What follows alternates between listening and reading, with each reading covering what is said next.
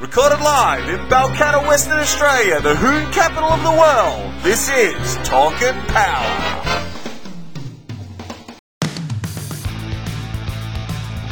Gap is what happens when you hold to the floor and crush the man next to you. There's space in between your back bumper and your front bumper. We in the South we refer to it as the gap band. Well, I think Formula One is for grown-ups.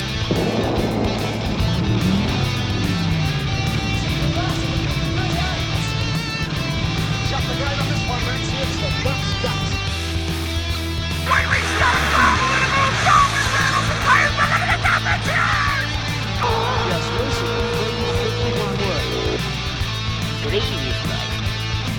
So, what about the sideways? You've got a race in your own lane. Now he's on the grass, he brings to the back.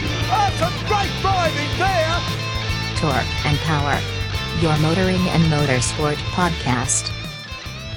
Oh, Nick, have I got you there? You have, Simon. Sorry. Nick, it's Gonzo Travaglini, roving reporter for Talk and Power at the 48th Western Nationals. How you going there, Simon? Because I'm down here in Albany, in lovely Albany, and you're at lovely Kwinana.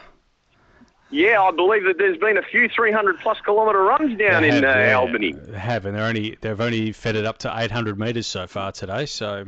That's incredible. Exciting things to happen tomorrow. Anyway, what's going on down there? All right, Nick. Well, you've been racing with us for over a quarter of a century, and last night we had the trailer packed, the truck, I should say, packed before 8 p.m. I was actually at home with my family before 8 p.m. Can you believe that? I can't, actually. That's amazing. That is incredible. So I still managed to stuff it up. Because I decided to ride down on my motorcycle, I had to go back to Allfast to drop the laptop off and a few other bits and pieces so that Asher could bring them down in the ute. Yep. And while we were there, we started talking. We decided that we'd go and try and find a white shoe polish pen. Yep. So that we didn't have to borrow anyone else's, because as you know, for the last 25 years, we always seem to lose ours and end up borrowing someone. So we ended up driving around till... Sorry? Vince Belladonna's. We used to borrow his. Yeah, yes. We borrowed everyone's, I think. I think someone's got ours, to be honest. But anyway, so we drove around till way past midnight, went to every single 24-hour IGA listed in Western Australia, not just Perth, right? We went outside of the metro area. We went to all the Easy Pluses, and guess what? No one's got white. Plenty of black, obviously the sale of white shoes now.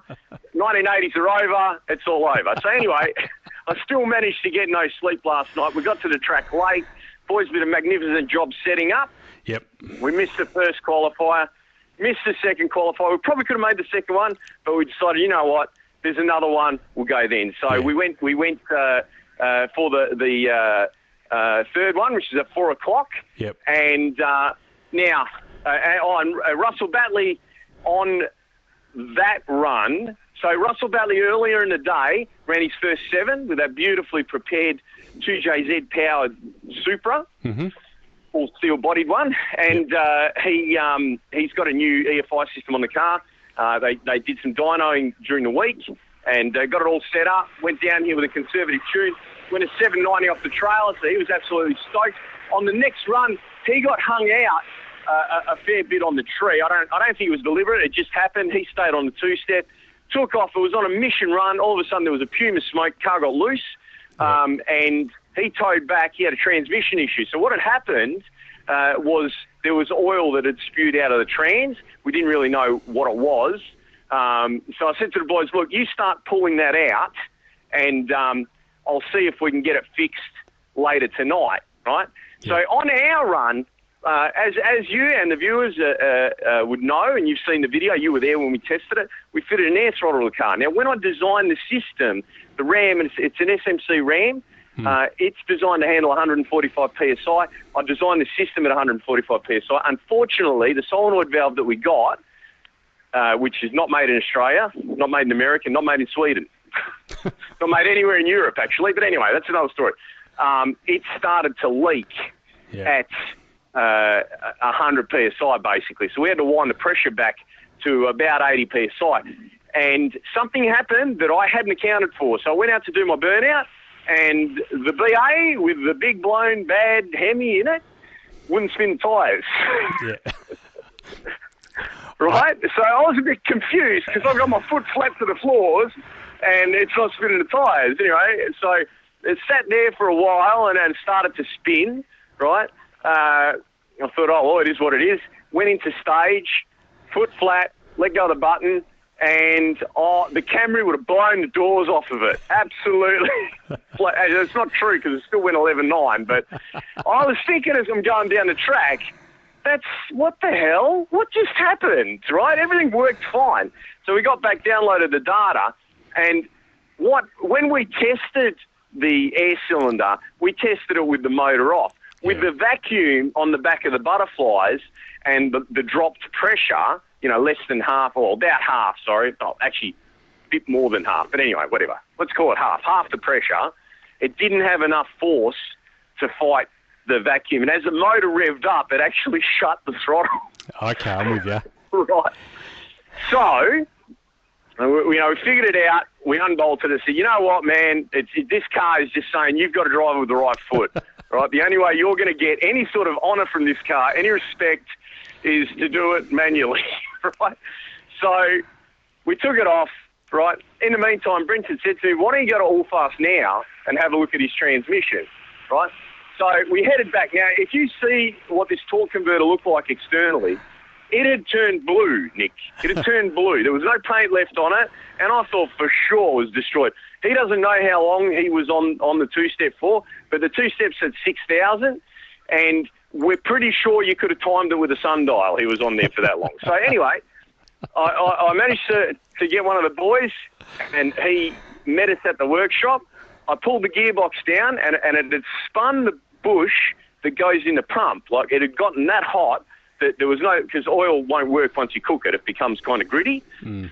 So it actually welded the spout to the bush, and then the bush had moved forward, and it had sliced the seal, and that's where the oil had come from. Now, I fully expected the converter to be blown up. If you saw it, they were all there. Russell's whole crew were there, right? We split it open. I swear to God, you could have polished the spout and put the converter back in. So we fixed the transmission, fixed the converter. Brenton rang up and said, hey, mate, you need to get back here because we need to warm the car up and you need to get in your gear and tow out for another run. So made it just back in time to start the car up, headed out. Basically, I was strapping myself in the car while the boys were putting panels back on. Towed around, made the 9 o'clock qualifier. Mm. Brenton put a really, really gay tune in. I basically had 0 degrees of timing for the first 2 seconds of the run, right? And he turned all the lean outs and that off. Yep. Okay. Left with just a little bit of throttle and then squeezed it on. Yep. Hit the shift light, bang straight down the centre. It felt quick to me, but obviously I haven't driven for a long time, so probably a 10-second pass would feel quick to me. Right? And you're looking at number 1 in WA, 730, brother. I saw it. I've had the time slip SMS to me already, and I thought, yep, that's enough to go to number 1. Well done, mate. That's really good. So our goal is to qualify number 1 in Top Sportsman. That's at a 690 now. We've got one more shot tomorrow. Yeah. Right. So we're looking at the tune-up. I didn't really want to I want to have a cruisy day tomorrow and just do first round, but we'll see how we go. And you'll take it from there because, as you already know, I need to be at Marco's for dinner at 6. So I need to be. If I'm racing, I need to be knocked out. I actually didn't know that, but say hello to Marco for us while you're there. I will. He was planning on coming down, but I don't know if he did or not. Actually, he might be here. He might actually be here. But anyway, so tell me about Race Wars. Oh, it was an epic day, actually. So they only ran to 800 metres today, and to be honest with you, by the time they switched to 800 metres, the headwind was already up, probably about 25 k's an hour, according to the bomb. But it's still pretty strong. But Eddie Tassoni, amazing. I think he's gone already 321 today. And I have to be frank with you, Simon. I am frightened when he gets in that car. I was at the start line on his first pass. This is no word of a lie. That car is absolutely crazy. He was on and off it that many times. It is loose as hell, and he managed. The car control was incredible. And his second run, again, he was on it and off it 4 times. Still managed to do 322 kilometres an hour. He's number one, that's 800 metres. With obviously tomorrow to go. They're going to try and do the VMAX 1,000 metre tomorrow morning because the wind will be down tomorrow morning. So I'm really looking forward to it. Can't wait. In second place... Now, Nick, there was a number of 300 kilometre an hour runs. That's correct? Yes? That's correct, yeah. 6 or 7 today. Yep. Wow. Now tell me, Nick, I need to know, right? We've heard the Eastern Staters hang a fair bit of shit on us about, our ambient conditions. Were they surprised? Were they taken aback by how strong the headwind is? Yeah, I believe so. Yeah, and it is strong. I mean, the wind was a tailwind in the morning, but that was only for the 400 metre roll on. By the time the 800 was sort of underway, it had turned to a headwind, and it was a reasonable headwind, I must say. It was a reasonable headwind. I checked on bomb; it was about 25 k's an hour. But in real life, it doesn't sound like much. But in real life, like I was standing there, it's pretty strong. It's pretty strong. Well, the reality is, Nick, if you go 320 with 25 kilometres an hour, if there's no wind, you're going to go 345. That's the simple fact of aerodynamics when you're pushing an object through the wind. So I heard also Dave Christie went 307. He did, yes, that's right. In their Commodore. Yeah. So great to see the two-wheel drive guys donkey stomping the four-wheel drive guys. And also... Unfortunately, they're turbo LSs. That's the only thing. The other thing is as well, unfortunately, I hate to report it, but the Camry has lost. So the WTF Auto Camry race today, it was the last race of the day, 6 o'clock. Tristan came on and gave us an interview earlier in the day, but they weren't able to bring home the chocolates. So, So how did they go? The AU smoked them, did it? It didn't smoke them, no. I wouldn't say smoked it, but no. I'm not sure what the speed difference was. Was this 400 metres? Was it 800 metres? No, I think they were racing to 800, but Tristan and John had an agreement to get off it at 600. So, Yep. Do we know how fast they went? I don't know, but I know that John had been running in the Falcon in the AU 234, 235 all day long, so no problems at all. Nick, you know what, mate? I know we've said this 2 years in a row, but I reckon we're in with a chance. We're in with a chance. Bring on the Camry. And now I've got some well-worn 315s that we can put on there. Really make it look like the red car from Cars. Lightning McCoy. Well, listen, mate, I hope you're having a good time down there. I am, Simon, and you too. Look after yourself tomorrow. I will. Like I said, I'm in two minds as to whether to run or just go home.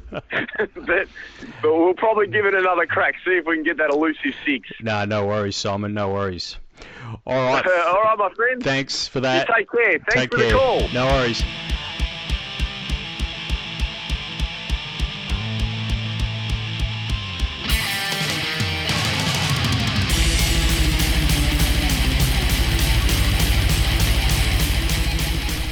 Talk and Power stresses all characters and events on this podcast, even those based on real people, are entirely fictional. All celebrity voices are impersonated poorly. We do not encourage street racing or the use of turbochargers.